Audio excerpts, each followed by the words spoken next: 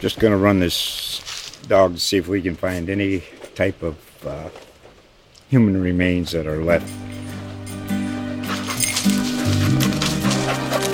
Listen to Where Secrets Go to Die, The Disappearance of Derek Hennigan. From the Detroit Free Press, a new podcast set in the woods of Michigan's Upper Peninsula. Available on Apple, Spotify, Freep.com, or wherever you get your podcasts. It was when you came on your official visit, they played like the old school movie with the Four Horsemen and the old school Notre Dame, and you got the, and there's a...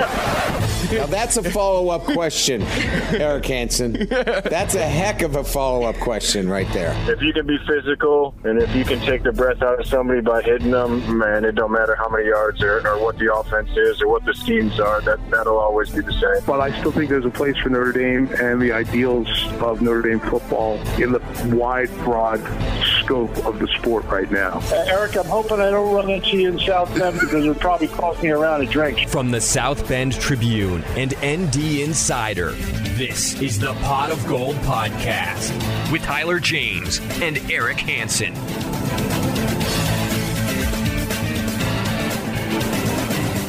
Welcome, everybody, to another edition of Pot of Gold, an ND Insider podcast. I'm Tyler James, and I'm joined once again by the one and only Eric Hansen. Together, we cover Notre Dame football for ND Insider and the South Bend Tribune. The Irish have exited the bye week with a two-quarterback plan for Saturday's USC game.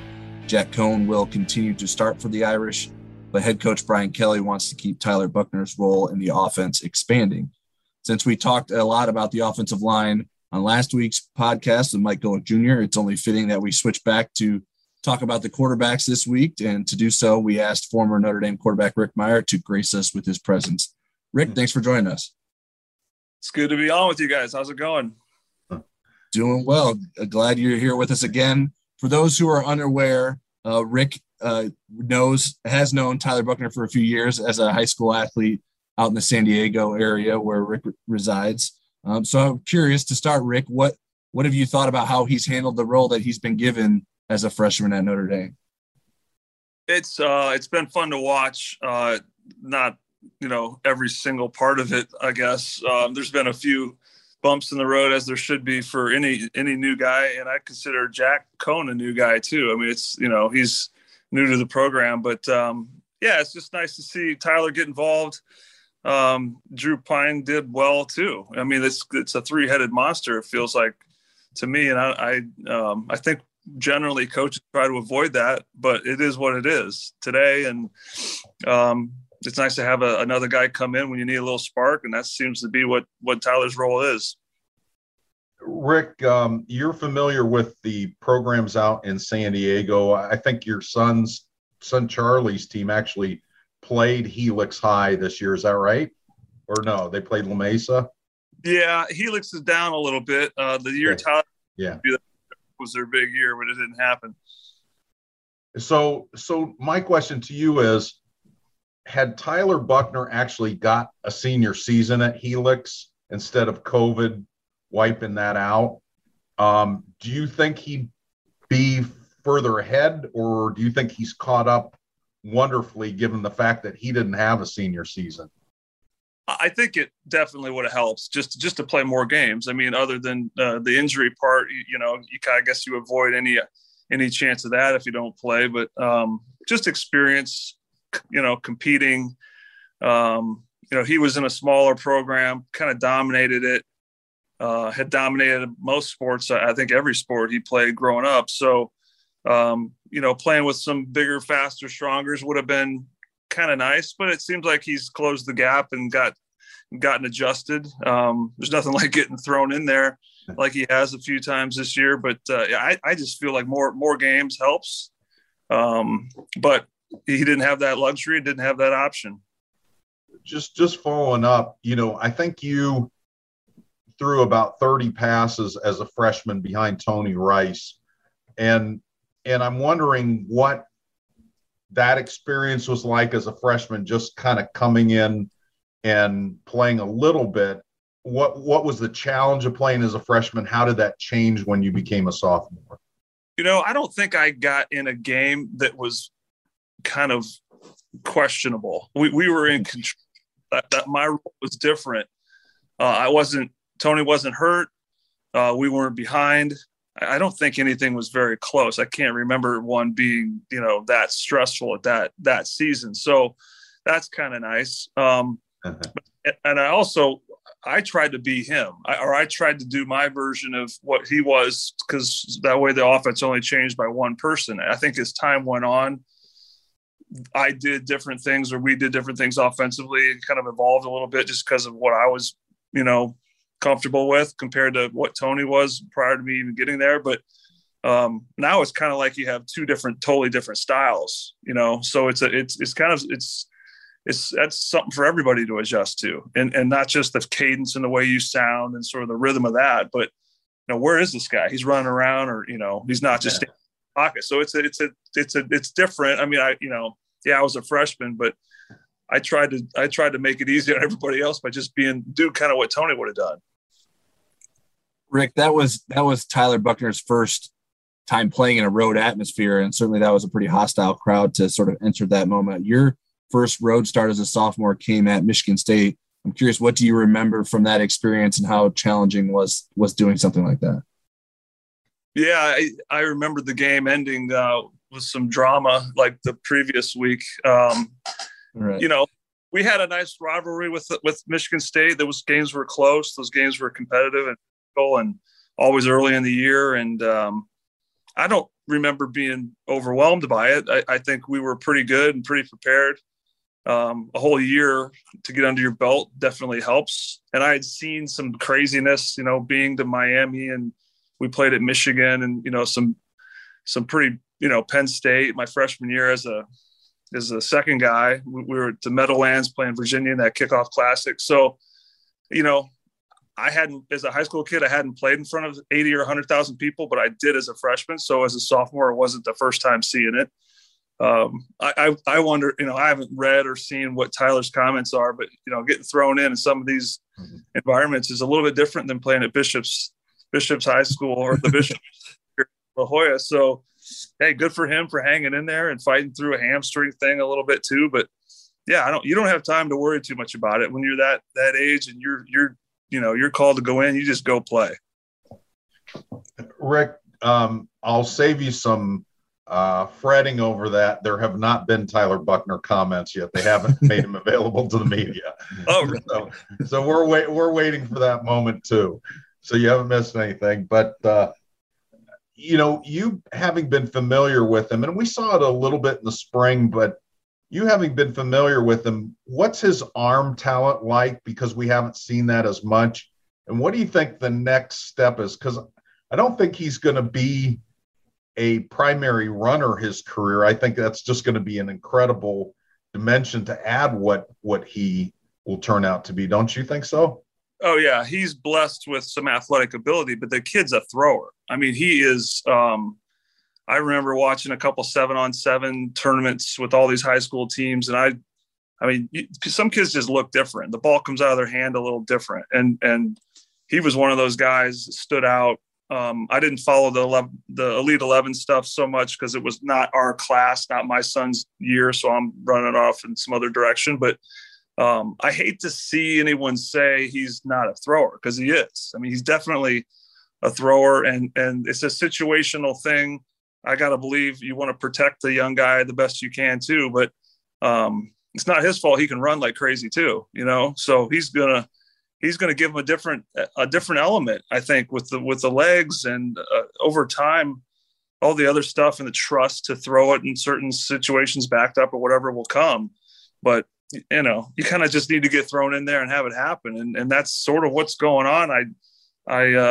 You live and learn. And I know he's getting coached well, and they're studying the film and looking at mistakes and looking at good things. And you just try to, minimize the bad stuff. So I have no worries about him throwing it. I just hope they have enough guys to go catch it. That'd be nice too. Rick, I think it's a natural concern when there's multiple quarterbacks playing, is like, okay, who's going to be disgruntled from how this is being played out? But it seems, at least from the outside and from how Brian Kelly reports it to us, that these guys are all pretty supportive of each other and are cheering each other on when each of them gets their chance. How important do you think that is when these guys are sort of going back and forth and sharing time, that they're able to support each other and sort of have each other's back?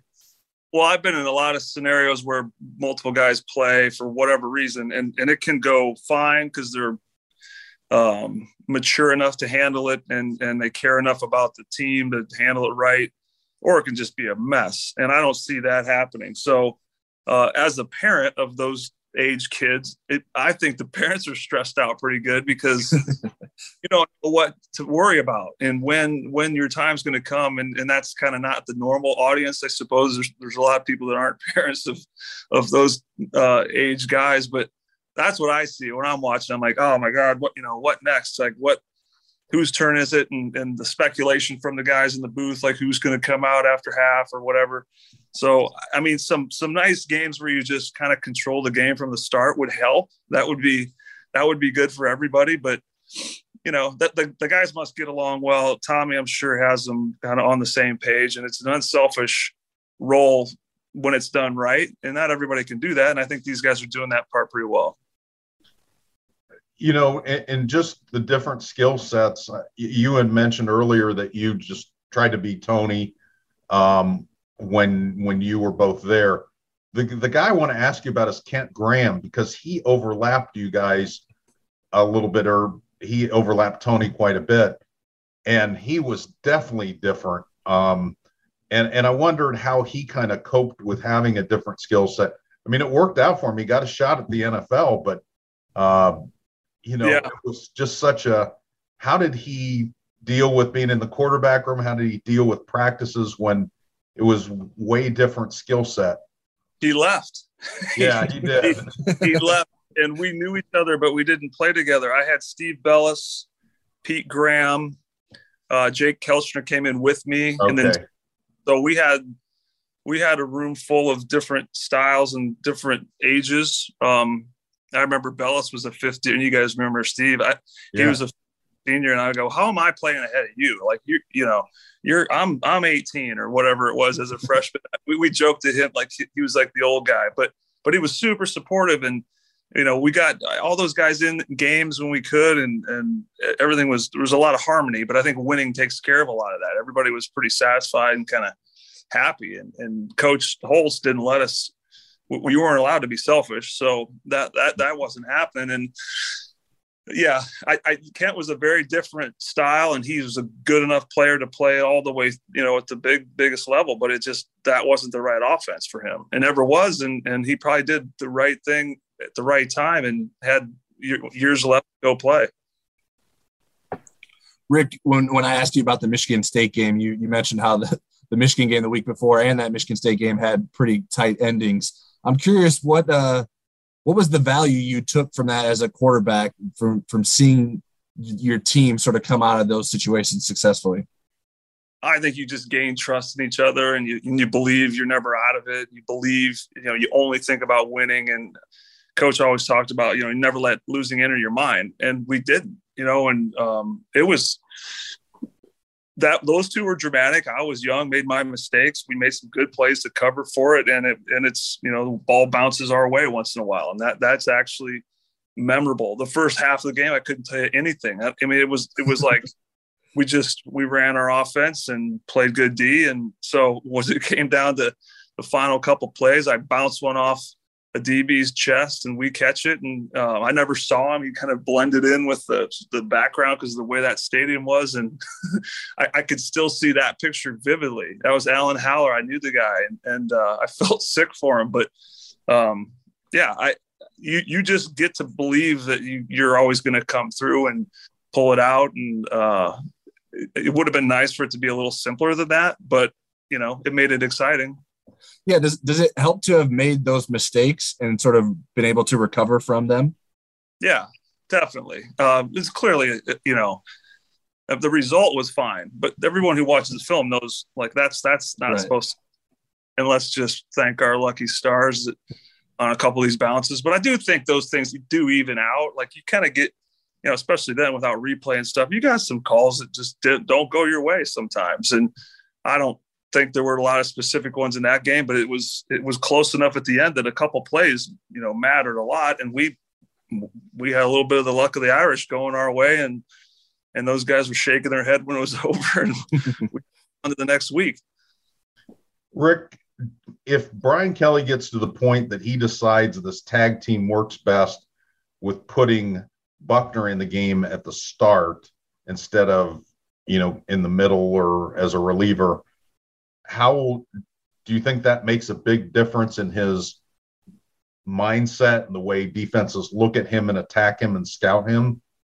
I think without a doubt, he's a part of the future, right? Jack's got his days are numbered, and you don't want to ruin a guy in one season just because you want minutes. So ease him in where it makes sense. But then another part of me believes these coaches, like if this is early in the year, you need a fake punt, you need an onside kick, you need to do all these things. So the other team has to look at all that stuff all week long. Now these guys have to prepare for two different quarterbacks. It's just a lot for defensive coordinator or the defensive players. Like, okay, here's what this guy might do. This dude's a whole different animal, if he's in there. So you can say what you want about it's kind of a mess playing multiple guys, but it does make it really hard on the defense. The other team has a lot more homework to do because they don't know what you're going to throw at them either. So I got to believe that plays into it. I like that personally. I would never want the other team to be relaxed and feel good about exactly what we were going to do.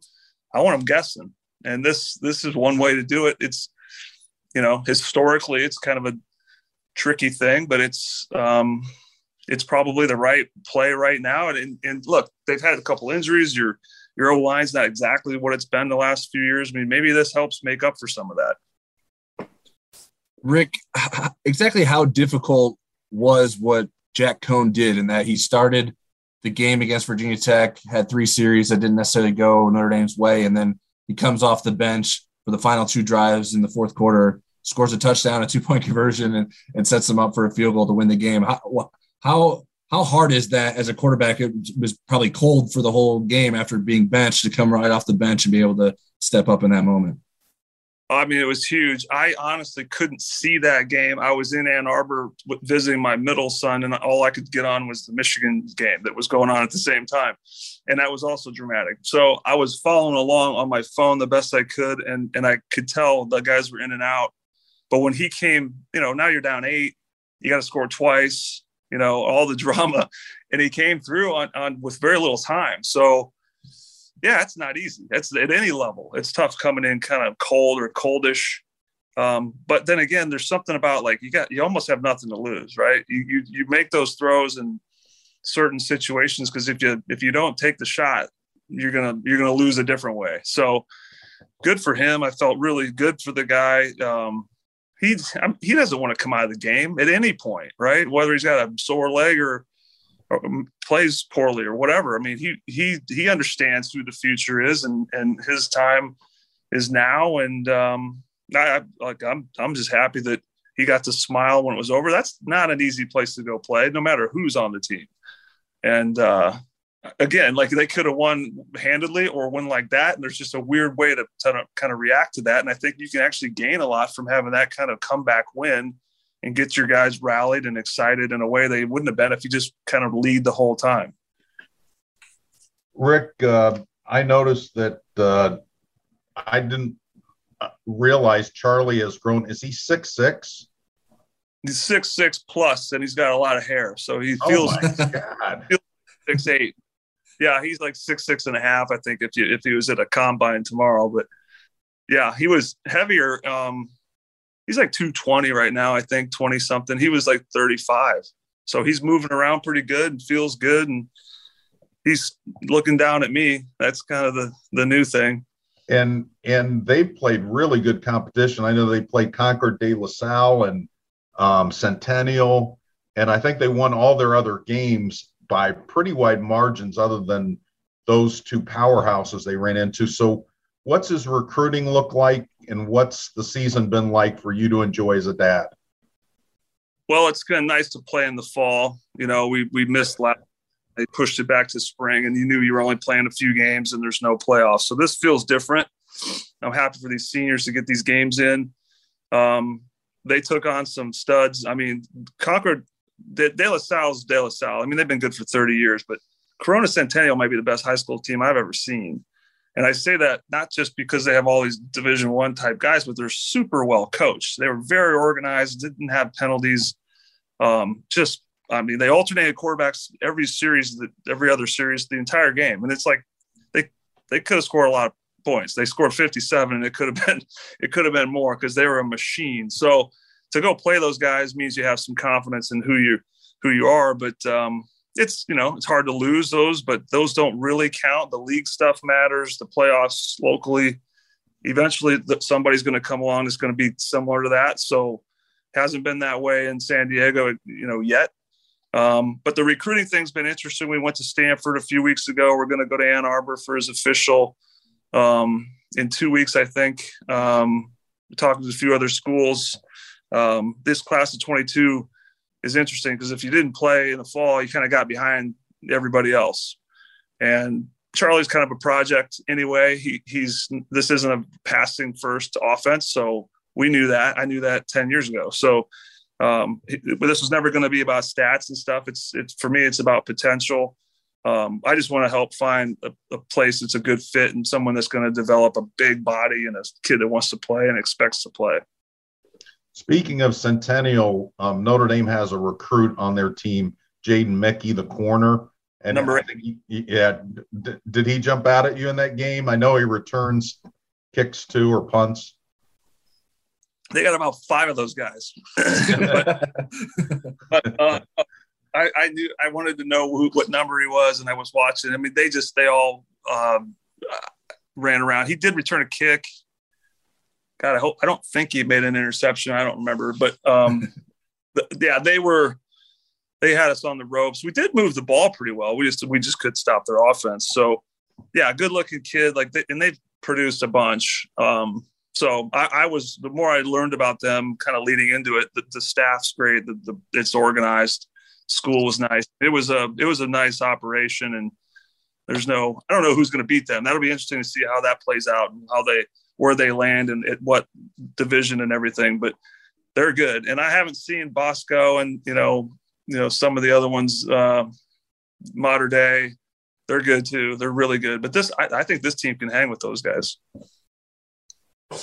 Rick, just before we started recording the podcast, you tweeted about the Napa Valley Harvest Report, where you're certainly doing work with Mir Napa Valley. How are things going out there, and where can folks buy some wine if they're interested? Well, yeah, I saw that article, and I thought it was fun to share because we've had 4 years in a row of fires, and this year I got news we're done, harvest, everything's in, and it's like now we can kind of breathe. But farming's not the easiest thing in the world, and I don't major in that part, but I'm just happy when we're out of the danger zone, So, the website's the easiest. We've had a busy stretch. Mirrorwine.com is where the wines are. We're doing a bunch of holiday planning and stuff now because you hear I've been joking at home here, like you hear all the time about all this supply chain stuff, and you can't order Christmas gifts and all that. And buy domestically, buy the wine sitting there ready to go. And it's shipping is a little bit out of our control sometimes with the speed of it, because I know these UPSs and FedExes are overwhelmed a little bit, but yeah, wine might be the gift of the year, for the over 21s, but we're hoping, we're ready for that. We're going to get some information on the website so that it's easy, but from corporate stuff to just personal stuff, it's just fun to share wine. And this is a busy time of year for us. Do you have any events coming up at Notre Dame, or are all those in the rearview mirror? Well, the wine is there. Because of these football Fridays, I don't plan to be back until, several times in the spring. We'll probably do some stuff in the spring because, Mo's got one more lacrosse season. We've been involved with the tailgate stuff at Legends for all the home games. And now here we are more than halfway through the season. Because we're doing this Play Like a Champion Today branded stuff too, which is at the Morrison and now all over town, Martin's and some of the retail places, Belmont and some of those. So yeah, no events exactly, but there will be stuff in the spring. And we had some fun in, late summer, early fall to kind of launch. And we kept saying it's always fun and it always helps when the team wins. So more reason for those guys to perform too, because it's fun to celebrate when you win. All right, Rick, that's all we have for you. We really appreciate you taking time to talk to us and joining us once again. Hey, no problem, guys. Thanks. All right, now it's time for Place Your Bets. How much you want to make a bet I can throw a football over the mountains? This is our segment dedicated to the degenerates. Let's make some prop bets for Notre Dame USC. First one I have for us, Eric, is over under 150 passing yards for Jack Coan. That's a tough one because I think Tyler Buchner is a really difficult matchup for USC. They have not done well with mobile quarterbacks. And so I think his window of opportunity, as long as he doesn't twist an ankle, is going to be greater than it was in the Virginia Tech game. So I'm going to go under 150 yards for Jack Coan. All right. Yeah, Jack Coan hasn't thrown for more than 150 yards since the Wisconsin game. But USC's passing defense isn't very good. I don't feel extremely confident in it, but I will take the over that Jack Coan will get over 150 passing yards. Next one I have for us, Eric, is will J.D. Bertrand lead Notre Dame in tackles? Well, he often does. I guess the thing here is the coverage of Drake London, USC's midseason All-American wide receiver who averages more than 10 catches a game. So somebody's going to have to tackle him when he makes those catches. My sense is Hamilton's probably going to be the leading tackler because I think he's going to be involved in that plan. So I will say JD will not lead the team in tackles. Yeah, JD has led the team in tackles every game this season, or at least been tied for the lead. And I was thinking about going the way you went, but then I looked up I took a closer look at his stats. Even against Purdue, who threw the ball 54 times, he still had 12 tackles. Now, obviously, I think USC's passing game is a little bit more dynamic than Purdue, but they also have a big-time receiver in David Bell who could give Notre Dame fits, who they kept in relative check. So I will go ahead and stick with J.D. Bertrand as continuing his lead of the defense and tackles and go with yes for this question. Next one, over under 140 rushing yards for Notre Dame. I think the changes on the offensive line with Joe Alt and Andrew Kostovic are significant changes. They had 180 against Virginia Tech. That was a season high. I think Virginia Tech's rush defense is better than USC's. So I'll say, yeah, I think they'll be over 140 rushing yards. Yeah, Notre Dame has only surpassed 140 rushing yards once, and that was the Virginia Tech game. And it's pretty wild that is the stat. And then USC allows 148 yards per game, and they're not exactly the best run defense, and they're not a terrible one either, but they're just sort of middle of the pack. But that's still Notre Dame could get less than what USC allows, and it would still be a good performance comparatively to how they've run the ball this season. I think Buckner's going to have a bunch. Yeah, so Buchner has the opportunity to add to that. USC also isn't great in terms of recording sacks, and with Drake Jackson being questionable, maybe that that would certainly help Notre Dame in protecting either Jack Coan or Tyler Buchner. So I think Notre Dame will be able to surpass the 140 rushing yards. So that would be an over. Next question is, will Jonathan Doerer make a field goal? Sure, why not? I mean, I that was an interesting question. There must be some history behind the USC game that you asked that question, but I'll say yes, he will make a field goal. Well, the reason I asked is Notre Dame has played 6 games. How many games do you think Jonathan Doerer has made field goals in? Well, I know he made one in the last game, and I know he made one in Florida State. So I'll say he's made it in 4 of the 6. Yeah, correct. Yeah, so there have been games that he hasn't made field goals, so that was why I thought I'd throw that in there. So, but I will go with yes as well, and that will be reflected in my final score prediction. The next question is over under 8.5 catches for USC's Drake London. Well, 8.5 would be below his average.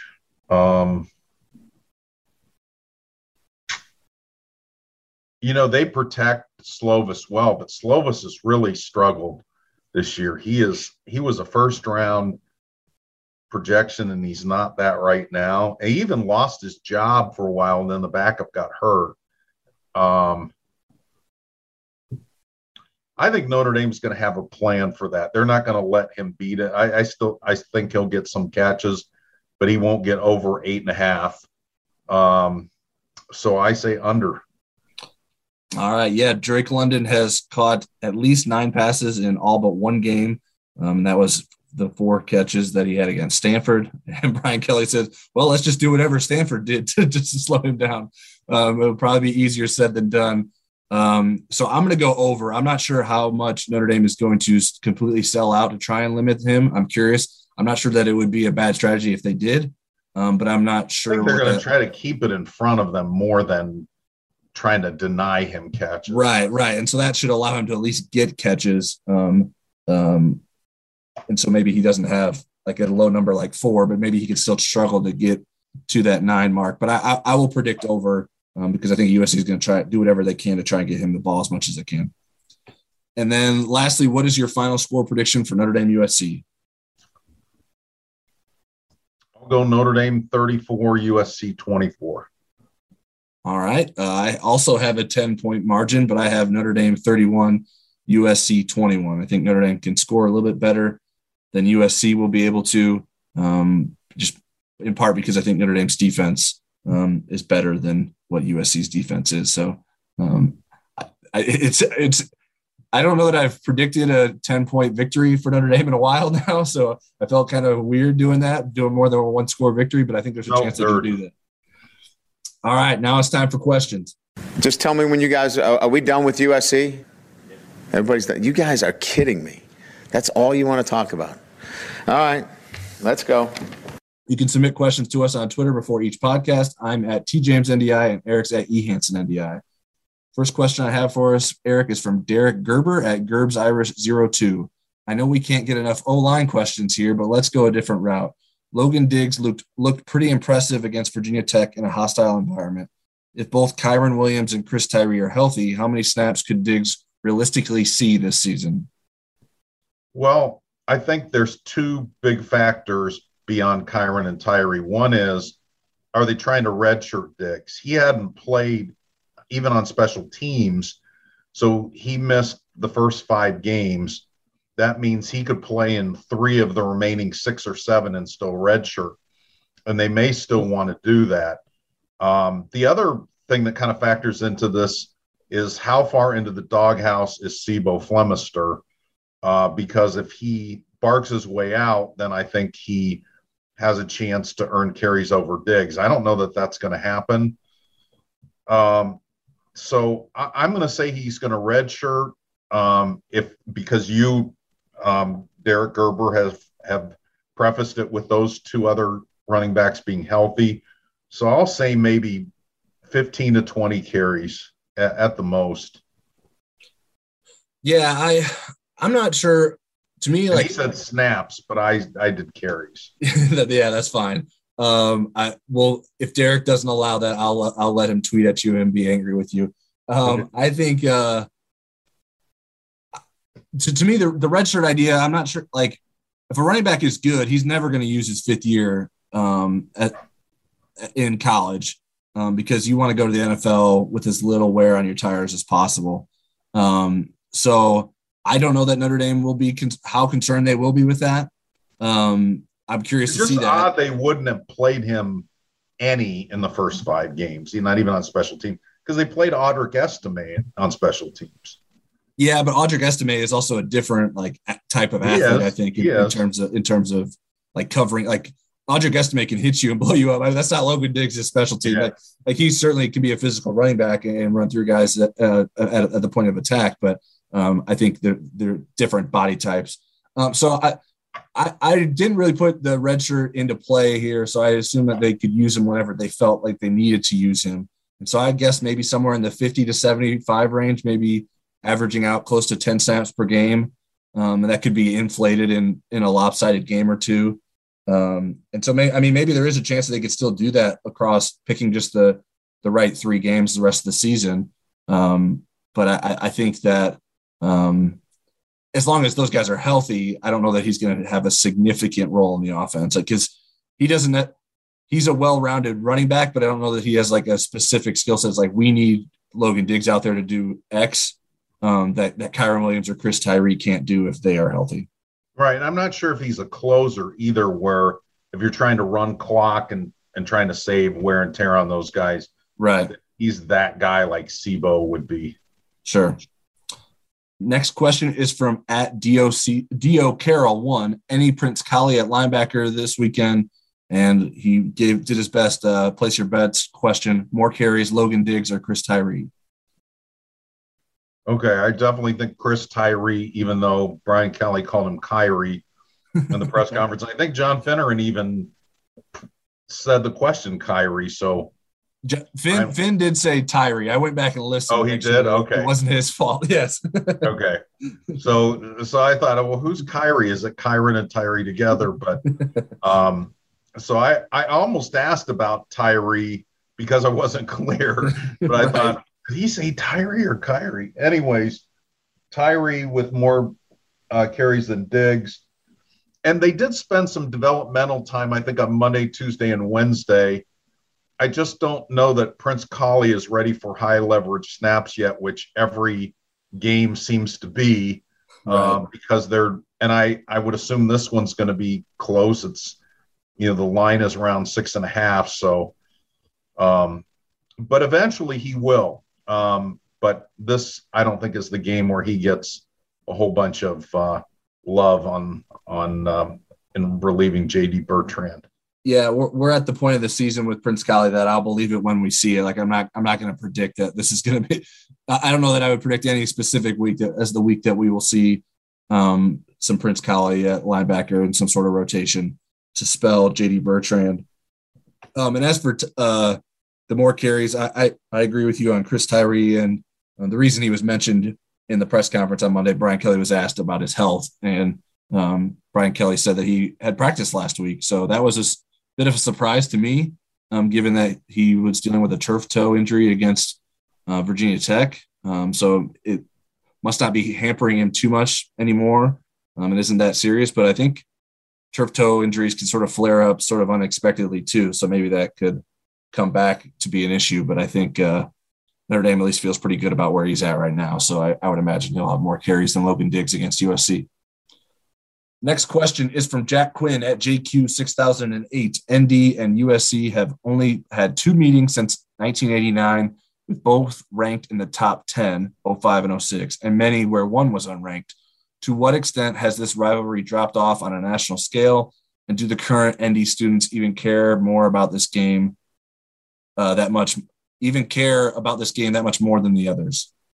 Well, I mean, 4 of the last 5, Notre Dame has been ranked, and they've been ranked at least 14th, if not higher. They did have a game in 2017 where they were numbers 13 and 11, and at the time, that 11th ranked USC team was the highest ranked team to come to Notre Dame Stadium in the Brian Kelly era. I still think it carries national weight because a lot of times, for example, in 2018 and 2012, Brian Kelly mentioned this, they were playing to go into a playoff or a national championship game, and those were competitive games. And I think that from a fan base, I'm not going to make this just ND students. I'll lump everybody into the same category. I still think USC is the team, the program on Notre Dame's schedule that they compare themselves to in recruiting and in other things. It's kind of the measuring stick. Now, Notre Dame has a chance to win 4 in a row for the first time since Rick Meyer was there when Notre Dame won 11 in a row between 83 and 93. So, yeah, I still think this is a significant rivalry. Even though if they were still playing Michigan State every year with that megaphone on the line, who knows? But, I still think it's the number one rivalry for Notre Dame. Yeah, I don't think both teams have to be great for a rivalry to still have relevance. I mean, specifically on a year-to-year basis, it can sort of depend on what other games are being played that weekend. And I expect there will be a lot of people watching the Notre Dame and USC game that aren't Notre Dame and USC fans on Saturday night, just because I don't know that there's a lot of big-time games that it's going up against. And this isn't necessarily a spotlight game or a game that a lot of people are maybe talking about during the week, just because neither team is necessarily in playoff contention. But I still think it's an important rivalry on the national stage. I think even the Texas-Oklahoma game has some hype, and Texas hasn't been great the last several years. So I think it's still like in that conversation of one of the best rivalries in college football. I don't know like what the current student temperature is in terms of how much they're into the rivalry. I would imagine they still are. Certainly, I mean, maybe like kids that are freshmen or sophomores that were freshmen last year that didn't get to experience an Notre Dame USC game. Maybe they don't know as much about it, but I think it's just something as soon as you get to the school, you sort of learn who your rivals are as you go through the football season. I mean, obviously it's different, but when I went to DePaul University, I didn't know anyone at Wabash College or had a reason to not like them, but I knew that I was at DePaul, and so we didn't like Wabash. So that was sort of passed down. And I think that still is the case for Notre Dame students as well. Next question is from @IrishCase05. Besides the O-line play, what has disappointed and what has exceeded expectations for this season? Well, so many of the things statistically are kind of tied to the line, but I'll name a couple. Pass efficiency rating as a team 64th. That should have been higher, even with a worse offensive line. And I think turnovers lost. Notre Dame is around 80th, and that's way too many turnovers to lose. And again, some of that has to do with the quarterbacks being under pressure, but that's a high number. And it's a more highly penalized team than usual. Brian Kelly's team usually is in the upper third in terms of fewest penalties.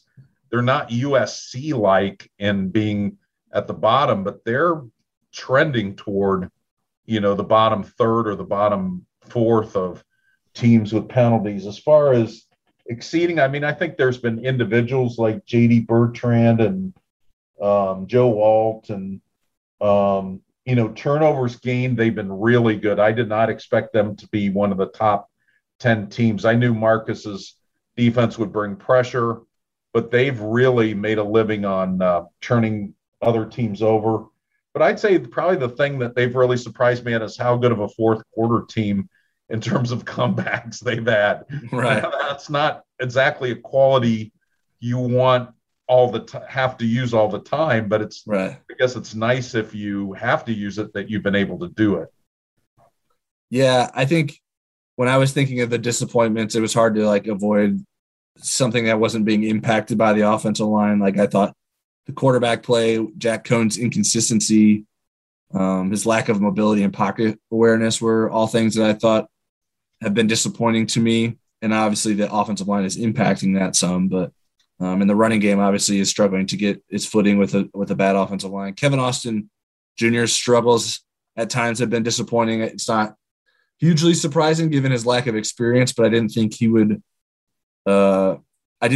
be this inconsistent. I thought he would be more consistently dominant than he has been. But I mean, that was maybe I had too high of expectations for him. I imagine Braden Lenzy would maybe be another answer for fans, but I've been a little skeptical that he was going to be a star wide receiver. I think he's an important player in this offense, and I think his role can continue to expand. But I didn't expect him to come out the gates as the next Will Fuller or something like that. So in terms of exceeded expectations, J.D. Bertrand, obviously I think that, when we get asked about surprises or anything like that, he always is mentioned, I think, first for me. Jason Ademilola, I thought he would play well, but I think he's played even better than I expected. And Cam Hart has exceeded expectations and been a pretty good cornerback when I was maybe a little bit skeptical that would be the case. I thought cornerback play in general was going to be the biggest concern for Notre Dame's defense. And while it has at times not been the best, but I think for the most part it's been pretty good. Next question is from Michael Kenny at Domer747. Notre Dame has a good chance to win the rest of its games if what happens? Well, I talk about this a lot, write about this a lot. There's 5 key metrics that you need to be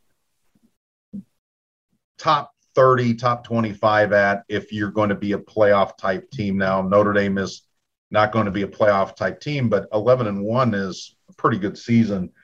And those are rush offense, pass efficiency, rush defense, total defense, and turnover margin. Notre Dame is only in the target zone in turnover margin. They're 21st. They're 118th in rush offense. As those numbers go up, Notre Dame has a chance to win those games. When you're bad, really bad at a couple of those, and Iowa was, you have a thin margin for error. And Iowa depended on turnovers and their defense too much. And Notre Dame, they certainly can improve defensively, but they need to start catching up with their offense. And if they do, which would mean improved offensive line play and a stable quarterback situation, that doesn't mean you need one, but just a stable quarterback situation where you're improving, then I think they could be an 11-1 team. Yeah, I mean, the first one, naturally that I thought of was the offensive line continues to improve. If the offensive line continues to get better, I think Notre Dame has a chance to win the rest of its games. The other one I had was maybe too specific and sort of reflective of how it seems like Notre Dame is constructing its offensive plan from the quarterback position. But my other phrase, I suppose, was Tyler Buchner isn't asked to complete comebacks. If Notre Dame doesn't put Tyler Buchner in a position where he has to complete comebacks, which they sort of put him in that position against Virginia Tech, although it was early in that game where they did that. I just don't know that that's necessarily a winning formula for Notre Dame on a consistent basis moving forward. So they obviously, if they're not doing that, obviously they either had the lead or Jack Cohn is playing well enough that they don't feel like they need to put Tyler Buchner in the game. But I think those would be 2 keys that I would look for Notre Dame to have a good chance to win the rest of its games. Next question is from Douglas McCannley at D_McCannley. Which of these last 6 games do you think, as Admiral Akbar would say, is a trap? Well, trap to me is a surprise difficult game. So I think people are expecting USC, North Carolina, and Virginia to be the 3 toughest. So that would leave Navy and Georgia Tech at home and Stanford on the road. I'll go with Stanford on the road just because Notre Dame might really have something to play for. That might be New Year's 6 or not with a win at Stanford, and winning at Stanford has been difficult sometimes. So Stanford would be the trap game for me. Yeah, well, I put Stanford in the category of the most stressful games remaining on Notre Dame's schedule when we were asked that, I think, last week. So I disqualify putting Stanford for my choice. So my choice was Georgia Tech. It's in between the 2 road games at Virginia and Stanford, which to me, I think it's harder for a road game has the potential to be a trap game. And it's always something that I think you got to. So, and I think you're conscious of that. So maybe it's less trappy. But Georgia Tech has some playmakers on its offense, and Jeff Sims and Jahmyr Gibbs. That can be a problem if not dealt with properly. Maybe Notre Dame enters that game with too much confidence because they were able to handle that last season. I don't think this is likely, but that's why it's a trap game. So Georgia Tech would be the one that I would point to as a potential trap game. Next question is an email from Charles W. Wolf. Can you provide a full breakdown on the health of every scholarship quarterback coming out of the bye week? Charles wants my job. I ask the injury questions around here. I guess I have to give the answer here. I think Jack Cohn's in a good place. Brian Kelly mentioned that Tyler Buchner practiced last week, so his ankle is on a trajectory to be 100%. There can always be setbacks, but that's where he was coming out of the bye. I don't think Drew Pine has had an injury yet. The interesting thing was Brian Kelly brought up Brendan Clark as somebody they gave some reps to during the bye week to try to get him up to speed finally. He had the long-term knee injury, which turned into surgery, which turned into a marathon rehab. And so there seems to be some signs that he can at least help them in practice with being the scout team quarterback. I don't know what's going on with Ron Paulus III. He was injured the last time we were in practices, but I haven't asked about him, and I don't know if you have, Tyler, so I'm not sure if we know what his No, I don't know. I'm not sure what he's recovering from, but I also don't know when I've seen him dressed this season yet. I don't know that I've seen him dressed out in pads at any of the games. Now, I'm not always specifically looking for that. I know on occasion I have sort of looked to see if he's been dressing, but I haven't noticed him dressed yet. So whatever he is recovering from, I'm not sure, but it doesn't seem that he is available. And I think the positive news is that they're feeling confident enough with Brendan Clark to get him in some 7-on-7 situations in practice. So I don't know that they would put him in a game yet, like you mentioned, but it seems like they're getting closer to that. And obviously Notre Dame would probably hope that they don't have to, because they have 3 quarterbacks that have already seen action this year that they would have some confidence in if needed. Next question is from Donatello at Sports Talk Don. Whose dog did Drew Pine kill? It's clear the offense needs more mobility at quarterback to run the ball effectively, but also needs an accurate passer who can put the ball in the playmaker's hands. There is only one quarterback who checks both of those boxes on this roster as of now. Well, hopefully he didn't kill anybody's dog.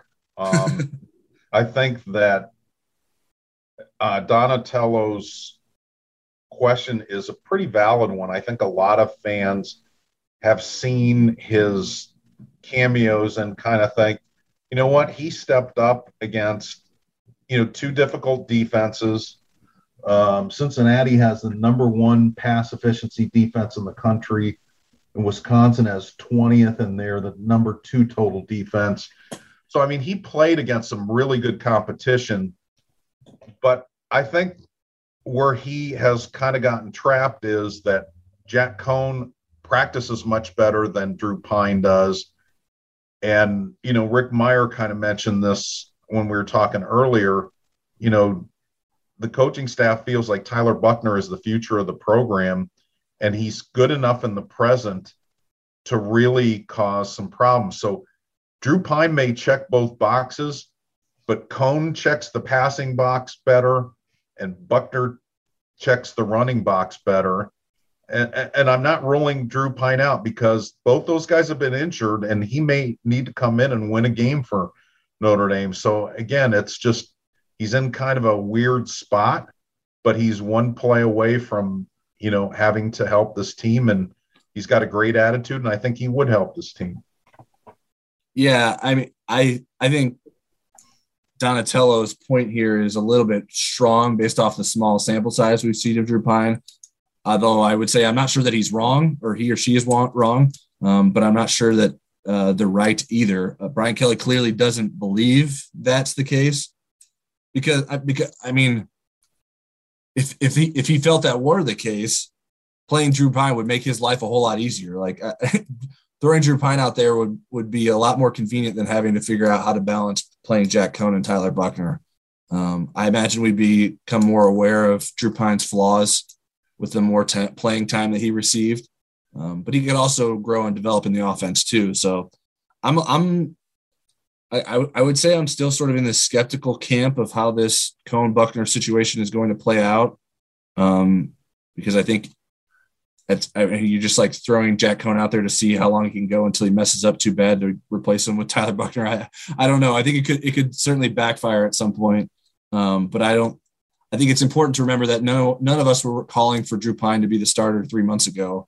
And sort of like that is what we have the perspective of Brian Kelly talking about. Well, this isn't what Drew Pine isn't killing it in practice, guys. It's not like we're seeing him light it up, and that's why. And then we're holding that against him or something like that. I don't know that I was that impressed with Drew Pine in preseason camps. The look that we got at him. So I guess I can sort of understand that. Although I was certainly intrigued by getting a chance to see him some more after what he did in the Wisconsin Cincinnati games. All right, next we have 2 related questions that I figured we could sort of lump together. One was from Cheryl Russo at Cheryl R. bunch of numbers. Why doesn't Notre Dame run up tempo more? This may help the offensive line. And then the other question was from David Carmichael at David Carr 1967. Do you think the offense with Jack Coan will use more tempo? It seems like Jack is very good at that, especially at the end of games. Also, do you think the offense will start playing to its strength on offense by spreading the field and getting their playmakers in space, like jet sweeps?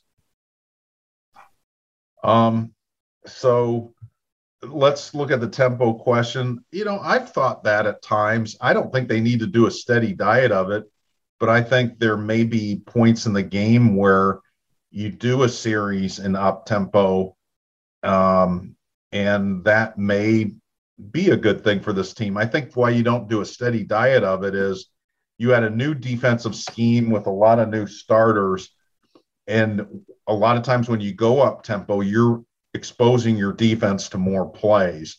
They're going to be on the field more, so you slow the game down a little bit and hog the ball a little bit more so they're not on the field. But again, I don't think that's a bad idea in moderation. As far as the team's strength, spreading the field and getting their playmakers in space, I think if the offensive line was last year's offensive line, you could do that more. You could play less multiple tight end sets or fewer multiple tight end sets. But the problem is you usually need to run some of those 12 and 13 personnel packages to help protect the quarterback. So that's, I think, why you don't see more of that. And you've got your best offensive player is a tight end. So he certainly can be in those spread sets, but you don't want to have him have to stay in and block. Right. You'd like him to be out in a pattern. So that's why I think we haven't seen that. Maybe we'll see a little bit more of it down the stretch. Yeah, I think the issue I have with the multiple tight end sets is that how much are these other tight ends actually helping beyond Michael Mayer? I don't know that George. It's interesting to see Michael Carmody play tight end. Right. Yeah. I mean, I think he could certainly help as a blocker. You would like to think, but also you sort of eliminate the possibility of him being a pass catcher too. So there's a little bit more predictability there. Which is fine. I mean, you can basketball player. You can get away with that. But in terms of why doesn't Notre Dame run up tempo more? Clearly, they didn't think that was a strength. I think my sort of issue with tempo has been I think people sort of throw it around as a buzzword and think okay, just run your plays faster and it'll be easier. That's not how it works. And if you're going to run a up tempo offense, you have to have a reason for it. And the offense that Notre Dame has run most of the season wouldn't necessarily be helped by fewer time between plays. I think the offensive line and the quarterbacks have been struggling with communication and identification, and trying to do that faster isn't going to make it easier. I think it could only maybe complicate some of those issues. But I don't think you can successfully run up tempo until you have your offensive line figured out. And they've been shuffling guys on the left side of the line pretty much all season long. But if an up tempo pace is sort of paired with an offense that's making quick throws, spreading the ball out, and taking some of the pressure off of the offensive line, maybe that can work. And I think by reading between the lines of what I asked Brian Kelly about how the play calling can benefit Jack Coan more, it seems to indicate that maybe they're considering that Jack Coan is at his best when he's making quick decisions and when the defense is tired. Now, they can't necessarily count on the defense being tired. And it's sort of like a backhanded compliment. It's like, well, Jack Coan's really good when the defense isn't good. It's like, well, that's not saying too much about Jack Coan.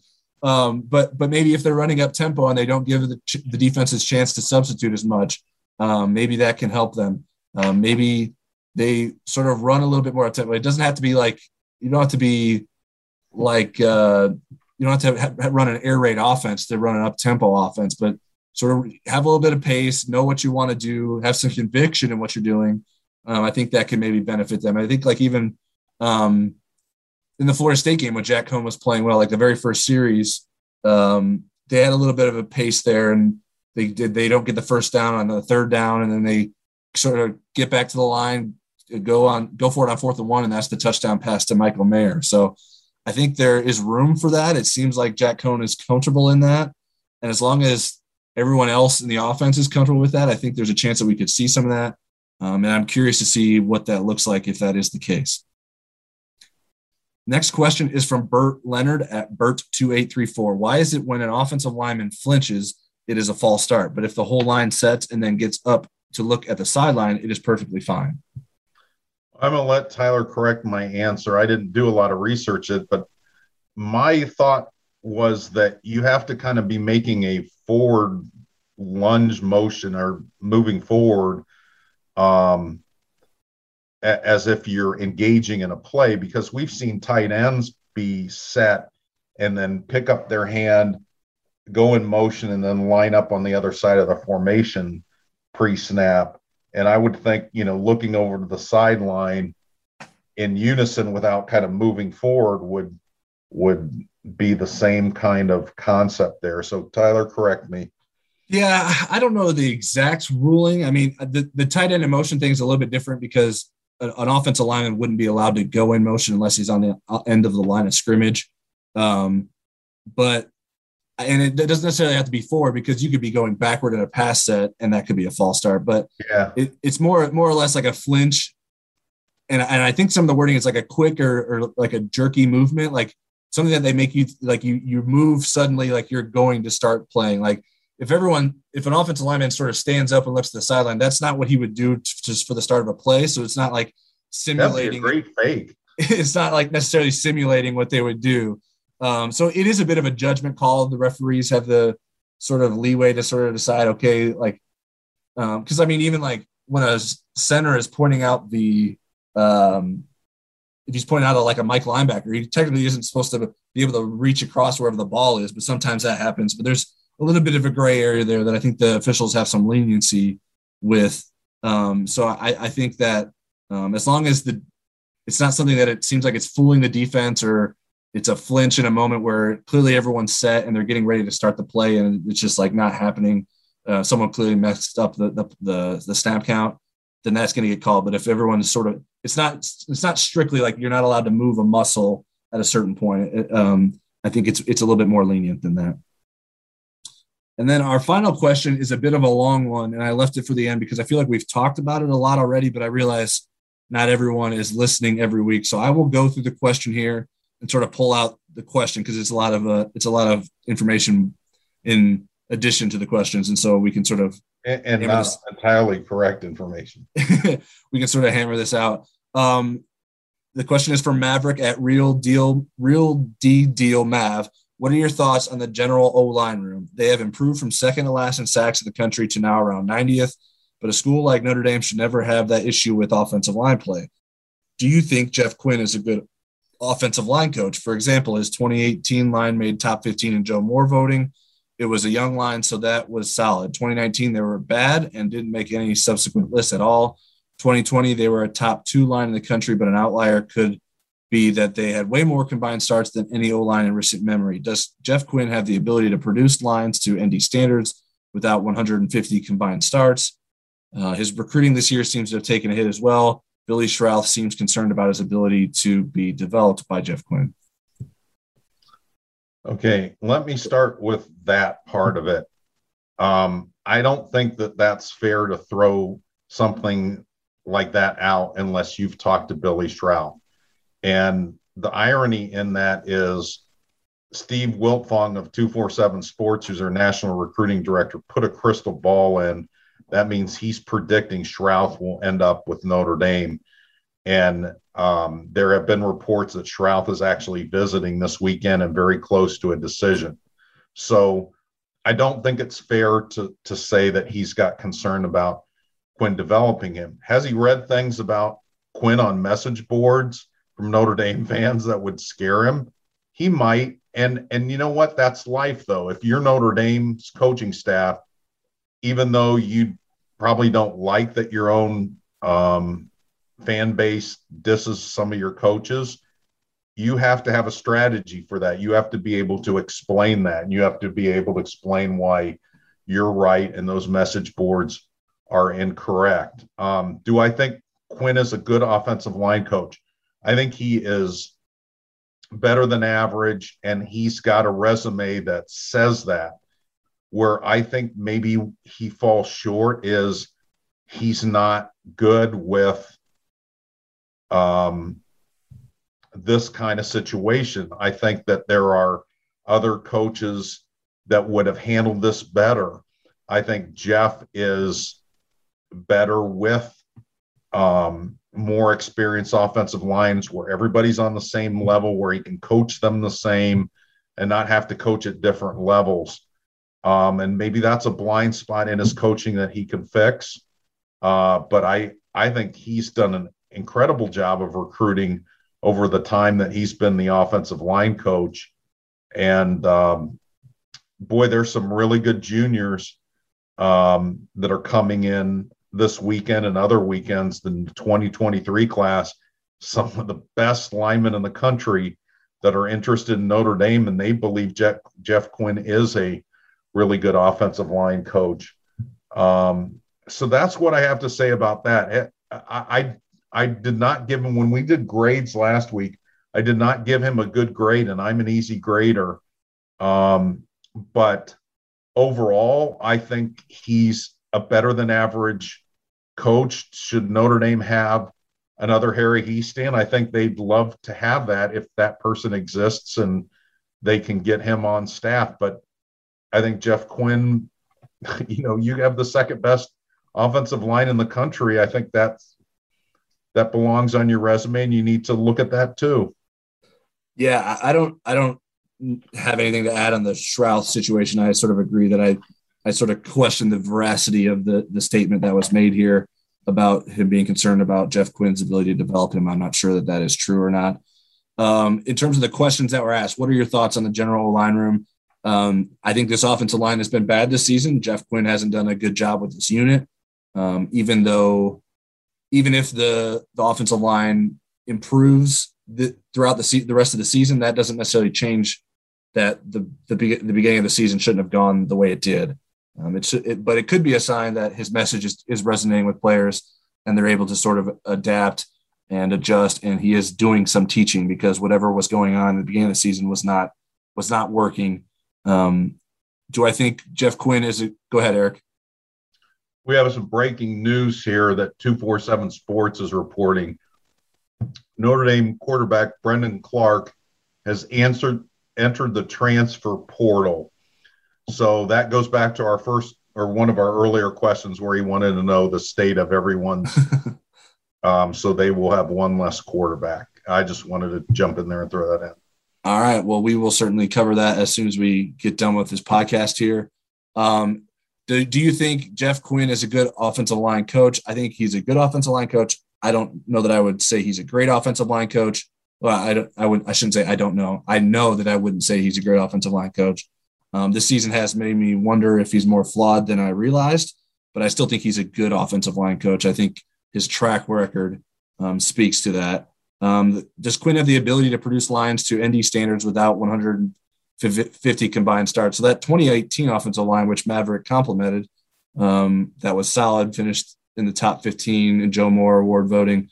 That offensive line did not have 150 starts. It had 65 starts, and we could even make that 78 starts if you want to give credit to Robert Hainsey for splitting time with Tommy Kramer at right tackle in the 2017 season. And also lost 27 starts to injury when Alex Bars went down and Aaron Banks stepped in with 0 starts. So that offensive line was pretty good. I think, in my opinion, either doesn't get enough credit for how good it was, or gets too much credit for that was Harry Hiestand's line still. Jeff Quinn was just sitting at the steering wheel with Harry Hiestand's fingerprints all over it. But I think that Notre Dame, he has had success with Notre Dame's offensive line. This year is not an example of that. And I think Brian Kelly believes this, and we'll find out differently if something changes, that Notre Dame thinks he can sort of get things figured out and correct whatever went wrong to lead to the poor start to this season, which obviously included injuries as well. But I don't think that is necessarily enough of an excuse, considering how poorly the rest of the offensive line was playing as well. All right, that's it for today's episode of Pot of Gold. If you don't already, you can subscribe to us on Apple Podcasts, Spotify, Google Podcasts, and Stitcher. If you like what you hear, shoot us some stars and leave a review. We'll be back next week with a USC review and a North Carolina preview. Until then, stick with ndinsider.com for your Notre Dame football pregame and postgame coverage needs.